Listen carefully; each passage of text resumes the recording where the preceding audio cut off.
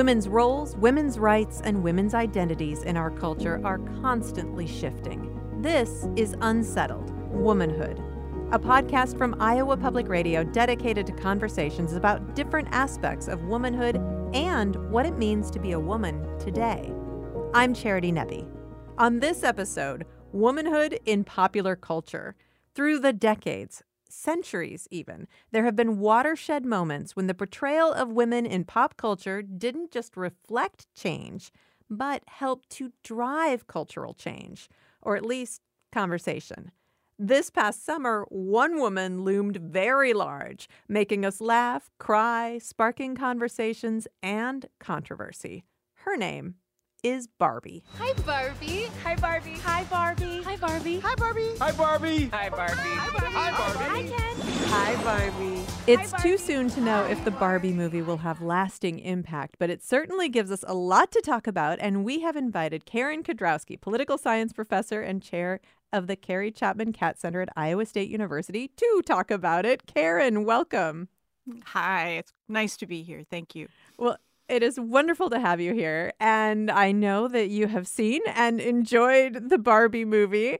And as a political science professor, I mean, we are taken right into the halls of power in Barbie world. So when we enter Barbie world, we find that women are in charge of absolutely everything. I mean, tell me a little bit about your response to the Barbie Supreme Court and the Barbie White House. Well, the Barbie land was really sort of an inverse reflection of reality. So while we would see that, we have men dominating in positions of power here in the United States, in Barbie world, women did everything. So they were on the Supreme Court, they were presidents, they were winning all the Nobel Prizes. And that was just sort of, taken for granted, right? That it was just sort of in the air, as it were, that this was how the world should be. And that, Barbie expected that it would be that way when she entered the real world, and was quite taken aback when she found out that was not the case. Well, when we think about the patriarchy, which becomes obviously a big plot point in the movie, in our culture, in many ways, the Barbie world is sort of the inverse of our culture in the 1950s as far as the domestic roles. But as far as power goes, I mean, that kind of power endured well beyond the 1950s. Yes, absolutely. And I think still endures today, right? We have terms in our vocabulary such as trophy wife, which would indicate that, a woman's value is still measured by how she is seen by men. Right. And we talk, in feminist parlance about the male gaze, that, women are supposed to be pretty and attractive and smiling and so forth because that's pleasing to the male gaze. Well, when you put the shoe on the other foot, as a matter of fact, we saw that Ken was absolutely decimated when he was not getting the attention that he wanted from Barbie, when she just sort of dismissed him out of hand so that she could go hang out with the girls and have a dance party and things like that. I think there's another sort of interesting parallel, too, when you were talking about the 1950s, is that a lot of the women in the 1950s, might have graduated from high school or even dropped out. They got married very, very young. They may not have spent any time in the workforce. They certainly didn't necessarily have any skills or work experience that would translate if their marriages fell apart to being able to support their families. And that's exactly what we saw in Ken, right? What did he do for a living? He did beach. And when he showed up in the real world and found out about patriarchy, which excited him very much, he was sort of dismayed that he didn't have the skills to be able to exploit the opportunities that were available to him as a man, right? He didn't have an MD, he didn't have an MBA or anything like that. So he couldn't even be a lifeguard, right? And so, that sort of displaced Ken, or I think had a lot of parallels to the displaced housewives that so feared feminism and the Equal Rights Amendment, and destructing and apparently undermining or destroying what they saw as the social contract within their families. Oh, that's very interesting. When we are introduced to these houses of power, to the Supreme Court, to the White House, that definitely got a big laugh in the theater the first time I saw it. But it also, looking at an all-female Supreme Court, it is striking if you spend a little time thinking about the fact that Sandra Day O'Connor, the first woman appointed to the U.S. Supreme Court, was appointed in 1981. That's not that long ago, No, is it, Karen? It's not that long ago at all. And when you think we've had a couple of hundred men on the Supreme Court, but we've only had 3 African Americans and 6 women altogether now, with both O'Connor and Ginsburg being deceased. This is relatively recent phenomenon. And Ruth Bader Ginsburg was famous for being asked, how many women should we strive to have on the Supreme Court? And she said 9, because she said for so long, men, we had 9 men on the Supreme Court and didn't think anything of it, right? So why not have 9 women on the Supreme Court? As well. So, and that's exactly what we saw in Barbie Land, and that nobody questioned it. And even Barbie, when she showed up and she saw the billboard, when she was in the real world, the billboard of, 9 attractive women in bikini, she said, oh, there's the Supreme Court, as if a bikini, too, is also a symbol of power, rather than the modest black robes that we actually see the Supreme Court wearing.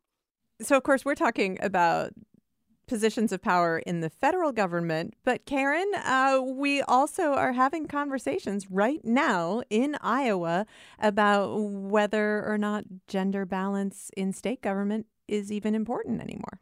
Yeah, so Iowa is the only state in the nation that requires its public boards and commissions at the state level and at the local levels to be gender balanced.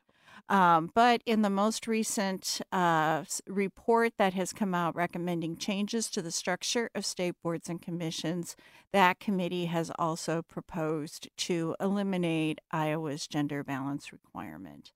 And if that happens, I am certain that we are going to see backsliding, and that we are going to see fewer gender balanced boards and probably fewer women serving on boards and commissions.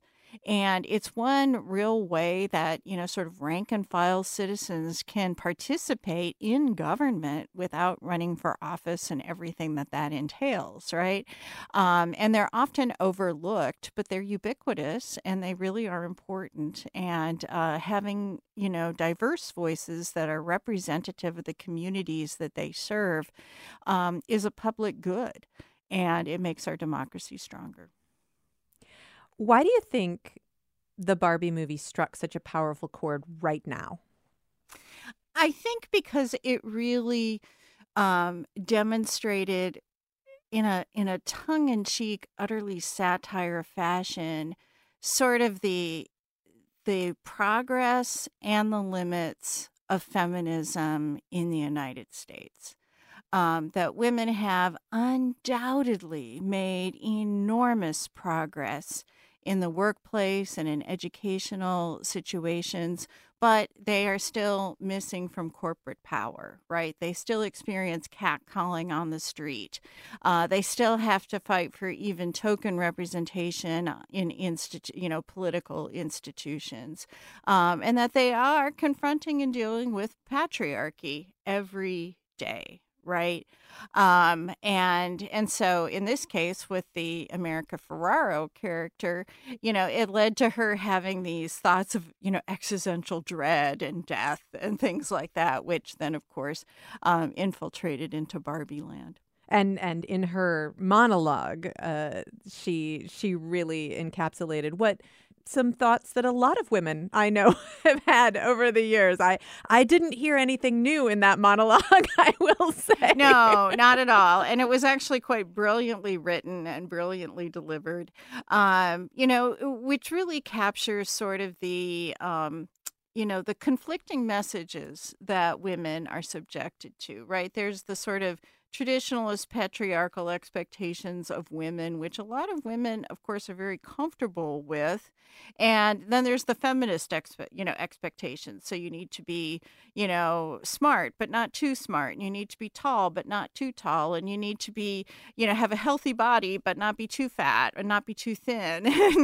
You have to never get old, never be rude, never show off, never be selfish, never fall down, never fail, never show fear, never get out of line. It's too hard. It's too contradictory. And nobody gives you a medal or says thank you. And it turns out, in fact, that not only are you doing everything wrong, but also everything is your fault.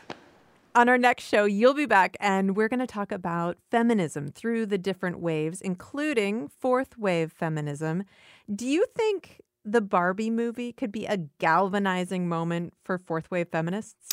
I think one of the things that it does is that it sort of transcends the different waves of feminism. And one of the critiques by first and second wave, especially second wave feminists who are now, the grandmothers of the fourth wave feminists, is that they have this feeling that the younger generation didn't appreciate the barriers that they faced and how hard it was to achieve even, legal equality. And the Barbie movie, I think, through satire, demonstrates kind of what that world was like, while also talking about how the world is, right? How American society was in the 70s, where women were blocked out of everything. And you see that, in reverse in Barbie land. But then when Barbie travels to the real world, she finds out that all of the problems that were raised by feminism have not been solved, right? And so I think then it really, it has been a touch point because it has spoken to the realities of feminists of all ages, from their teens to their 70s. Karen Kedrowski, thank you so much. This was my pleasure. Karen Kedrowski of Iowa State University.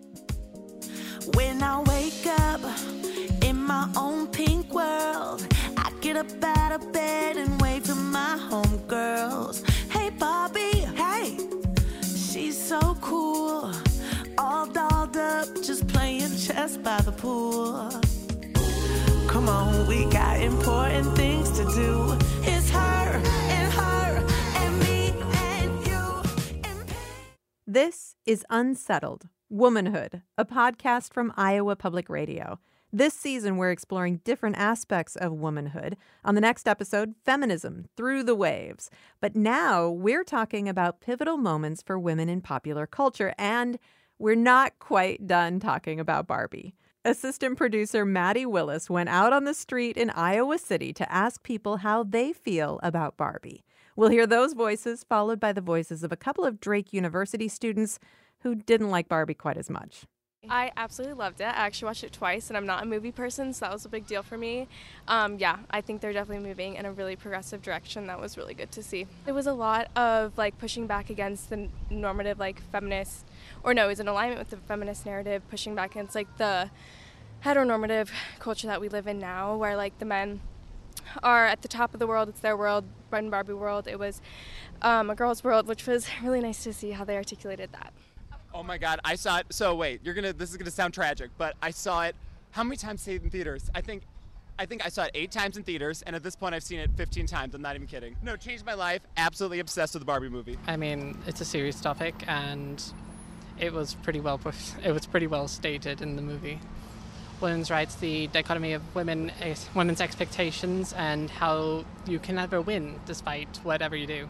What I liked about Barbie world is that everyone had equal opportunity there, and it was really freedom to do whatever they please, whatever is in true alignment with them, without like the different systemic things that like normally prohibit success in all realms. Okay, so I thought it would just be a fun, like, oh, for the girls and the gays movie of the summer. No one told me it was going to be a life-altering experience about what it means to what life and living is all about. Like, specifically for women, but even just in general, just what life is all about. I cried so many times. I've cried every time I see that movie, every time.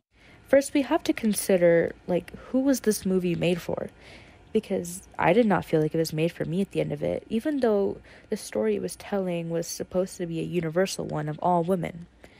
But a lot of times when people say something is universal, it just means that it's centered around whiteness and it fits the status quo. Because whiteness is seen as transparency, as if being white means your race will not affect you. But womanhood itself does not exist without race being directly connected to it. And as a Pakistani American woman, this movie did not tell my story. And it didn't tell the story of my friends either, who are women of color as well. As a marker for feminism, Barbie could be just that. 50 years ago, feminism now is so much more. We aren't Barbies anymore. We are so much more than that. And the idea of having an ordinary Barbie to be a representation of all women kind of goes against the point of feminism. Okay, some very different takes on Barbie from some people on the street in Iowa City and a couple of Drake University students. And with me to talk about pivotal moments for women in popular culture, Barbie, and so much more, Faber McAllister, Associate Professor of Rhetoric and Media Studies and Director of the Cowles Speaking Center at Drake University. They're also an editor of the Rutledge Handbook of Gender and Communication. Faber, welcome. Thank you. I'm glad to be here. Sarah Purcell is also with us, Chair of Digital Studies and L.F. Parker Professor of History at Grinnell College. Hello, Sarah. Hi, Charity. And Meenakshi Gigi Durham is here, Professor in Journalism and Mass Communication and Gender, Women's, and Sexuality Studies at the University of Iowa. Gigi, welcome. Thanks for having me, Charity. It is wonderful to have all of you here. And Barbie, whether you loved it or didn't love it, Barbie got a lot of people talking this summer. It broke a lot of box office records. Sarah, let's start with you. Does this feel like a significant moment for women in popular culture? Sure. I think it's pretty significant in that the female co-director was highlighted. It was definitely seen as a film that Greta Gerwig, the star, produced and moved forward. And to have a woman-directed, woman-centered movie be so financially successful, especially globally as well as in the United States, all of those things surprised people. And so I think even in addition to the content, which has obvious resonance and a lot of pink fun, the actual success of the movie probably shows that it's some kind of popular cultural moment, even though we don't know the full consequences yet. Right. And Faber, the students' voices we heard, which were quite critical of the movie Barbie, those were your students. So that's correct. Clearly not everyone felt represented by the Barbie movie. Well, and I think that those students are also trying to quickly provide a bit of a counterpoint to the broad celebration of Barbie. Mixed feelings about media representations are common. There are wonderful things about Barbie to celebrate. We do see men making fun of masculinity in a way that is funny and interesting and could bring more people into conversation. We do see other Barbies, even though they're sidekicks and the main Barbie is still featured. We do see, and I think my students appreciate that moment in the film when Barbie explicitly rejects the idea of being a white savior. And we see a critique of body image ideals that are impossible for, any gender. But the conversations across generations that you mentioned are so important because my mom loved this movie, which surprised me. My kids liked this movie. And my students bring different perspectives to the table. So those conversations, I learned so much. I'm really proud of my students for being able to speak up and share their experience of the film because we learned so much from those conversations about how audiences that are diverse and active in meaning-making make different kinds of meanings and have different reactions to pop culture representations. And Gigi, Faber just mentioned the critique of body image issues with Barbie, which of course is something that we've heard about with Barbie for a really long time. You didn't feel like that went far enough. I didn't, yeah. I mean, there was, first of all, I want to say, I'm not a hater, and I agree with so many points that Faber just made. I enjoyed the movie, and its box office success is phenomenal, and there were lots of really, pointed and clever, critiques of patriarchy in the movie. But I do think the elephant in the living room was body image. One of the places that the Barbie movie failed feminism, as it were, was the fact that all the Supreme Court justices still had the cheerleader body. They were still young, they were still slender, they were still voluptuous.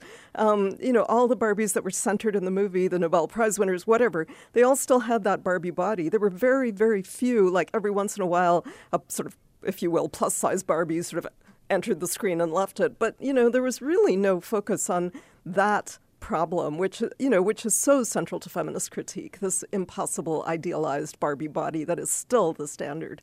Yeah, and why do you think it resonated on the plus side? Why do you think it resonated so strongly with so many people? Yeah, that's really interesting. And I do think, a big part of it was just recognizing, the everyday struggles that women have, the fact that women still don't hold power in society, the fact that, when Barbie enters the real world, the Barbie body is objectified, where else it's normal in Barbie land, right? I mean, there's a lot to like about this movie, and it does cross generations, as people have pointed out. There does seem to be something in it for everyone. The other sort of lack I see is one of the points that one of the students made, which is that even though it's sort of diverse in a token way, it's not significantly diverse in terms of centering women of color. So yeah. Well, and Faber, I also know that you took a little bit of issue with a line that really grated on me, and that was when the Ruth Handler character, the inventor of Barbie, said, women stand still so their daughters can look back and see how far they've come. Yeah, that was the low point of the movie for me. Yeah, I mean, Alan is a high point for me personally, but that was a low point. And I think that the film has a real mixed message on how it feels about mothering. We have several other films that, mother's sense of being unsatisfied is destroying the universe. And we're going to talk about that in a few minutes. It is mother's fault here too. We get that pretty radical 2001 redo at the opening, which must be pretty hard. I can imagine it was hard for my mom to watch girls smashing up baby dolls, because playing mom gets old. It's boring. With Midge, pregnancy is gross and weird, and we don't want to see it. But yet there is a strong, the mother-daughter relationship is really central to the emotional resonance of the film. And then we get that mothers must stand still. And I think that feeds into the kind of intergenerational trauma that rigid gender roles can contribute to. And that idea that if you are mommy, that is all you are, is a problem. Well, I do want to move on from Barbie, because we have so much more to talk about today as we're talking about pivotal moments for women in popular culture. And Sarah, I want to ask you, we know that pop culture is incredibly powerful. It's a giant economic driver. It's something that we spend a lot of our time engaged with. But it can also be a powerful part of social movements. Can you give me a couple of historical examples of moments when pop culture seems to have driven change or public opinion? Absolutely. It really, that process goes all the way back to the creation of what we would recognize as popular culture, with a commercialized aspect and a lot of interaction with audiences, but also the creation of whole industries to make popular culture. It goes all the way back to the end of the 18th and even in the 19th century, where popular culture did sometimes engage with social movements and allow people to make calls for social change. Even something like the novel Uncle Tom's Cabin, which spread the social movement of abolitionism to a much wider, more popular audience. Now, albeit in a sort of mediated form, which was not the most radical form, but it reached a lot of people who might not have gotten that message. And it was given a lot of credit for changing white people's minds about the institution of slavery. And it also took a lot of different forms. It spawned stage plays and other kinds of popular culture, visual images, lots of things people could buy and buy tickets to that made them sort of vote with their wallets. And that's something that's familiar. And that was written by a woman, Harriet Beecher Stowe, who was really connecting to the movement of abolitionism. And she made a big, huge impact on people, even though we would look back now and see that most of the content of that is extremely dated and was quite racist. But it still energized a lot of people for the movement against slavery. Right. Very, very few of the pop culture references we're going to make refer to things that are perfect, but but maybe powerful isn't always perfect. Gigi, are there any other historical moments that you want to add, moments in popular culture that you feel really did drive cultural change? I think there are so many, it's really hard to come up with just a small list. I'm going to talk today about the impact of music, popular music on social change. And, I think there's, people tend to think of, the idea that music's played a role in social change as a male bastion, right? They think about Bob Dylan and the Vietnam War, or CSNY with Ohio, or, Creedence Clearwater Revival with Fortunate Son. And these are all U.S.-based examples. But there were a lot of women also involved in producing music that, made strong social points and mobilized social justice in various ways. For example, Joan Baez, with her protest songs. And I think there's also a long tradition of women of color who've done that, like Billie Holiday with Strange Fruit, Nina Simone with Mississippi Goddam, Buffy St. Marie. So I do think, women's popular music has really contributed to social change. And you brought a couple of examples with you today that we'll talk about more in a moment. But I think that pop culture, because it is pop culture, is something that a lot of people maybe don't take seriously. Why should we take it seriously, Gigi? Well, first of all, because it's so, pervasive in our culture, right? I mean, everyone is exposed to popular culture one way or another, and so there are very broad audiences for popular culture. It's accessible to a great many people. These same sorts of points may be made in arcane scholarly journals or in, books that are meant for scholarly audiences, but those are not easily accessible to most people. Just the jargon alone would put most people off. So, but I do think through popular culture, there's a way of reaching such a diverse span of people through different platforms and in different ways, and people connect to it differently, as has been pointed out. And some of this work does spark conversations across generations, across other types of differences, across race, so it's really popular culture has a tremendous impact on our society overall. And you have all brought examples of moments in popular culture, and we're going to talk about them now and through the next 20 minutes or so. I do want to start, Sarah, with one that you brought, which is the movie 9 to 5. And let's start by just listening to this moment between the Dolly Parton character, who was a secretary at the company, and her boss. So, you've been telling everybody I'm sleeping with you, huh? No. Well, that explains it. That's why these people treat me like some dime store floozy. No, they think I'm screwing the boss. That's not it at all. Oh, and you just love it, don't you? It gives you some sort of cheap thrill, like knocking over pencils and picking up papers. Now, let's don't get excited. Get your scummy hands off of me. Look, I've been straight with you from the first day I got here, and I put up with all your pinching and staring and chasing me around the desk because I need this job, but this is the last straw. All right, now wait, let's just sit down. Look, I got a gun out there in my purse, and up to now I've been forgiving and forgetting because of the way I was brought up, but I'll tell you one thing. If you ever say another word about me or make another indecent proposal, I'm going to get that gun of mine, and I'm going to change you from a rooster to a hen with one shot. Don't think I can't do it. 9 to 5 came out in 1980. Sarah, why did you pick 9 to 5? Well, I picked 9 to 5 because, well, for one thing, I mean, who can argue with Dolly Parton as a popular cultural force? You can hear it in that clip. But in 1980, it was a really both broadly satirical and very funny and fantastical, but also a significant movie and pretty radical in some ways that were not entirely apparent, maybe because of the comedy in 1980. It built, Jane Fonda actually proposed the film. The film stars Jane Fonda, Dolly Parton, and Lily Tomlin as a kind of trio of office workers. And Jane Fonda proposed it because she had done some work with labor organizers in the office workers, women office workers, who described themselves as the 9 to 5 movement.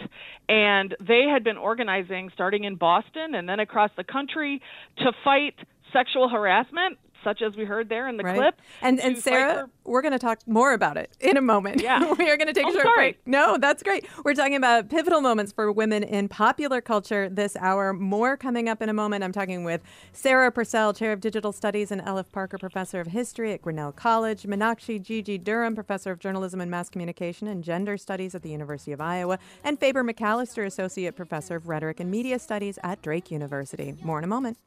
Try to come to life. Jump in the shower and the blood starts pumping. Hi, it's Terry Gross, the host of Fresh Air. We bring you in-depth, long-form interviews with actors, directors, musicians, authors, journalists, and more. Listen to our Peabody Award-winning Fresh Air podcast from WHYY and NPR. This is Unsettled, Womanhood, a podcast from Iowa Public Radio. This season, we're exploring different aspects of womanhood. Right now, we are talking about pivotal moments for women in popular culture. With me to do just that, Meenakshi Gigi Durham, Professor in Journalism and Mass Communication and Gender, Women's and Sexuality Studies at the University of Iowa. Faber McAllister, Associate Professor of Rhetoric and Media Studies and Director of Cowles Speaking Center at Drake University. They're also an editor of the Rutledge Handbook of Gender and Communication. And Sarah Purcell, Chair of Digital Studies and L.F. Parker Professor of History at Grinnell College. And Sarah, I got you started on 9 to 5 and then I had to cut you off. But so 9 to 5, the movie, which of course was very popular and very funny, and it was inspired by an actual labor movement, and it really tackled a lot of important women's issues, sexual harassment in the workplace, the needs of working mothers, for example. I mean, there was a lot going on there. There was. It tackled sexual harassment, women who had been passed over for promotions, and favoring of men in managerial positions, the need for daycare, all kinds of issues. Harassment and discrimination based on sex had been outlawed in the 1964 Civil Rights Act, and organizing, such as the 9 to 5 movement, had been going on. But in 1980, when 9 to 5, the movie, came out, that still wasn't really enforced, and especially the curb on sexual harassment in the workplace, that didn't really get defined until really the 1990s by Supreme Court cases that were following up on this. So the movie came along at a time when women in the workplace and office workers were finding their way in a new legal landscape that was still taking shape. And still really a lot of women experienced the kinds of direct harassment on a day-to-day basis. Probably even more women than experience it now, even though it's still an ongoing problem. And then, and the movie captured that. Right, and Dolly Parton wrote this anthem that is still inspiring people. Yeah, I think the song actually magnified the effect, and the song has probably been longer lasting even than the movie. The song is still used in all kinds of popular culture contexts, not just for a kind of women's approach, but also kind of to resist the grind of capitalism and the workplace. Let's move on to our next example. Faber, you chose the movie Everything Everywhere All at Once, which of course is a very recent movie, just came out in 2022, and it featured a very fraught mother-daughter relationship among some other things, a lot of other things going on. Faber, why did you choose this movie? Well, there are movies I could have chosen, historical examples or things that were formative in my own path through critiquing gender, but I'm in conversation with my students constantly, and I learn so much from how they are experiencing issues of representation in popular culture. And so I think this film is fascinating. It has several points of contact with Barbie in that, it's a mother sort of destroying the universe with her unhappiness. It has a 2001 remake scene also. And it shows the main character as a kind of reluctant agent of social change. They both get put in the position where they're asked, take the high heel or the Birkenstock. I want the high heel. I want my regular life. Same thing happens in Everything Everywhere All at Once. Come with me, save the world, or just lie here. I just want to lie here. The kind of reluctant. But what's very interesting, and you might think about what my students had to say about Barbie, is that it's not token representation, and it's not even just a particular set of identities and experiences that are focused on in the center of the movie, although that's an important part of it. Language, Asian American experience, characters of different ages and positions. But what's interesting about it is that, we need stories to create a sense of identification and to identify with characters and to experience the worlds that fiction can create. But fiction and narrative almost always have to flatten complex human people into characters and one storyline and one world. And this film refuses to do that. All the way through, it explores the multiplicity of our experiences, the many different kinds of people that we can be, hyphenated experiences with a long, long list. We see casual racism. We also see ageism. We see sexism. We see language discrimination. We do not have all language translated for us. We even have rocks just speaking in subtitles, right?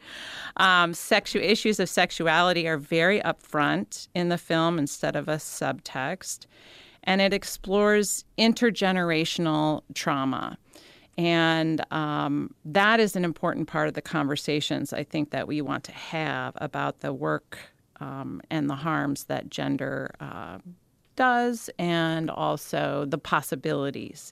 Because you can be, the Waymond who's trying to divorce you, or the Waymond who's trying to save you. Your daughter who just needs your acceptance and love and approval is also an agent of chaos and destroyer of worlds. We are these multiplicities, and that's what I love about the film.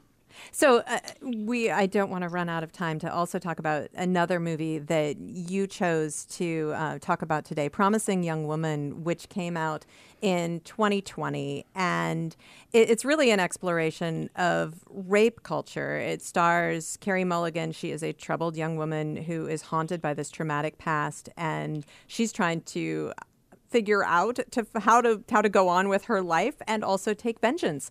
Let's listen to just a moment of her taking some vengeance, where she has pretended to be very drunk and gone home with a guy who is clearly set on taking advantage of her. Here they are in the few moments before she reveals that she is indeed not drunk.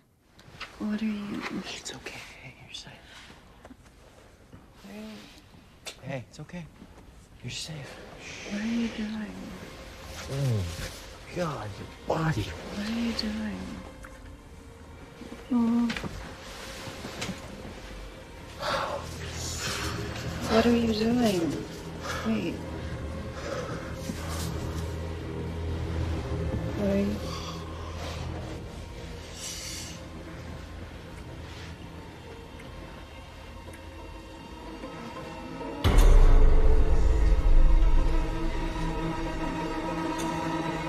Hey. Hey. I said, what are you doing? That's a moment from the movie Promising Young Woman, which received a lot of critical acclaim, certainly not the same broad appeal as Barbie. And I don't want to run out of time, Faber, so in about a minute, tell me why you felt like this was such a pivotal moment. I think it's an important film because, and it's painful to even listen to that scene. And I painful think, to watch, yes. Yeah, I think it indicts gender as a whole system of grooming abusers, grooming victims. And it illustrates all the forces that make it so impossible to say, what are you doing? Even for actors, who we would think had a lot of power to speak back to someone like Harvey Weinstein. There's so much cultural and social training that stands in the way of saying, what are you doing? And the main character has to get to the point. I'll disagree with you. I don't think she wants to survive and live. I think she has to reach the point where she's willing to die because she has so much survivor guilt. And that's what it takes, because she's risking her life every time she says, what are you doing? Right. Faber, thank you so much for those choices. Sarah, we're going to move on to Gigi's music in just a moment, but I do want to talk about another moment that you chose in popular culture, which takes us way back in time. You chose a novel called Charlotte Temple. Tell me briefly about that. Yeah, so it was a novel that came out, published by a British woman who had moved to the United States at the end of the 1780s. And it was a woman's take on a seduction novel. But what was really amazing was the reception. It became one of the first big bestsellers in the United States. American women especially read it at a time when they were denounced for reading novels. Novels were seen as frivolous popular culture that were sapping women's brains.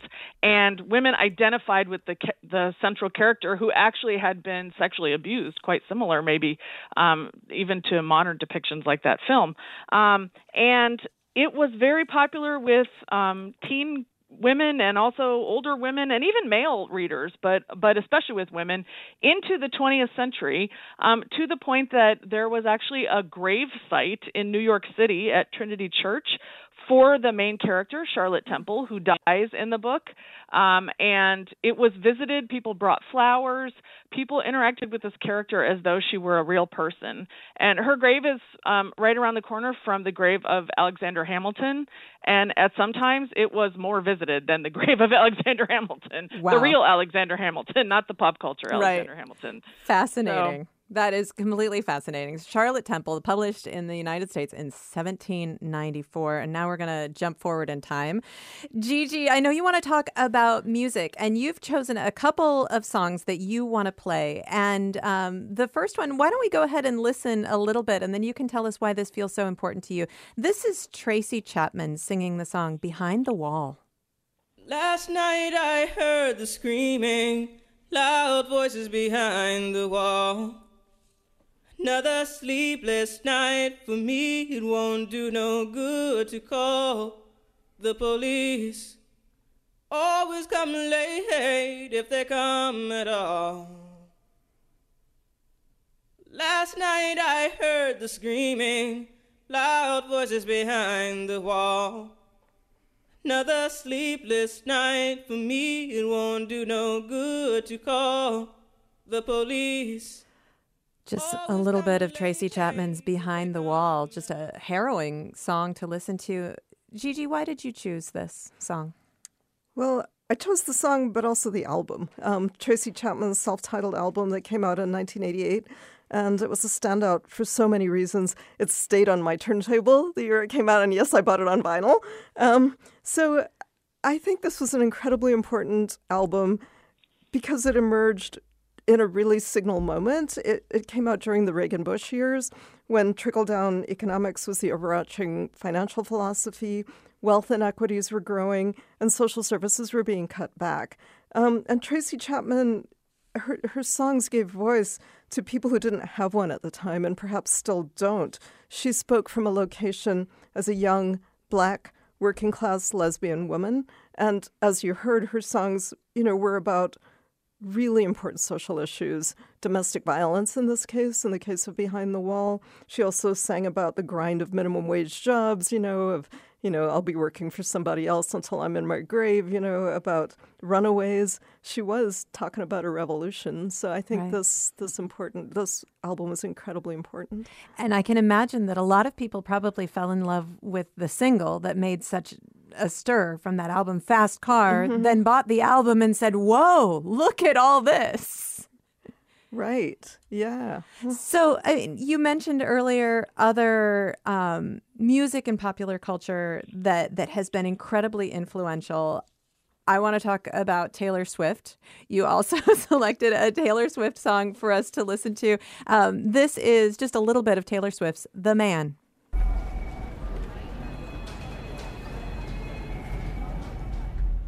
I would be complex. I would be cool. They'd say I played the field before I found someone to commit to. And that would be okay for me to do. Every conquest I had made would make me more of a boss to you. I'd be a fearless leader. I'd be an alpha type. When everyone believes ya, what's that like? I'm so sick of running as fast as I can. Wondering if I'd get there quicker if I was a man. And I'm so sick of them coming at me again. 'Cause if I was a man, then I'd be the man. I'd be the man. All right, a little bit of Taylor Swift there. Of course, we know that Taylor Swift has basically taken over the world these days. Gigi, right. Why did you want to talk about this song? Yeah, so I think Taylor Swift is a very different kind of beacon of social change because on the surface, she's very conventional to an extreme almost, right? She embodies a conventional sort of femininity. She's young, slender, white, blonde, blue-eyed. She looks pretty much like a Barbie doll. Right. So she's not challenging any dominant discourses there, and her songs are also not breaking a lot of new ground to my ear, not musically. But I'm interested in her because she's capturing the hearts and minds of young women in a way I haven't seen before. My daughter's an avid fan. Catherine's daughter is, our producer Catherine Perkins' daughter is, perhaps yours is too, Charity. And in fact, my 22-year-old daughter Maya, who identifies as a feminist and a woman of color, is a reason I thought about Taylor. I'm really interested in the fact that the conversations about her seem to go beyond her celebrity, beyond her publicized, relationships and breakups, beyond her fashion sense or whatever other typical vapid trivia, to haunt female celebrities.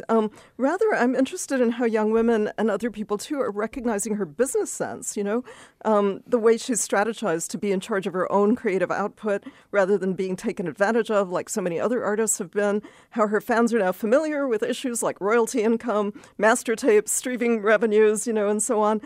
These fans, the Swifties, they intentionally bought her re-recorded albums to subvert Universal Music's ownership of her masters. One of my PhD students actually did a great paper on this where she quoted Taylor Swift as saying, "My hope for the future, not just in the music industry, but in every young girl I meet, is that they all realize their worth and ask for it." Wow. And I got to put Beyonce up there with Taylor Swift, just a personal preference, but also an incredibly powerful and influential woman. And Gigi, we only have about 30 seconds left, but I think that really drives home the fact that at this point in time, feminism is incredibly diverse. It can look like Taylor Swift in a sparkly dress or Beyonce in a bodysuit, but it can look like anyone. Sort of. Okay.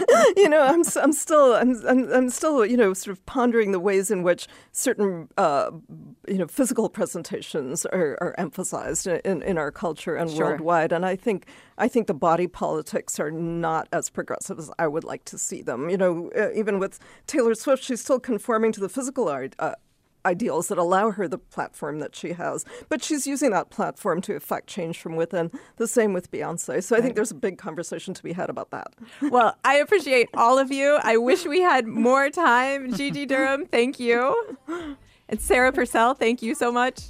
Thank you. And Faber McAllister, thank you. Thanks. This was delightful.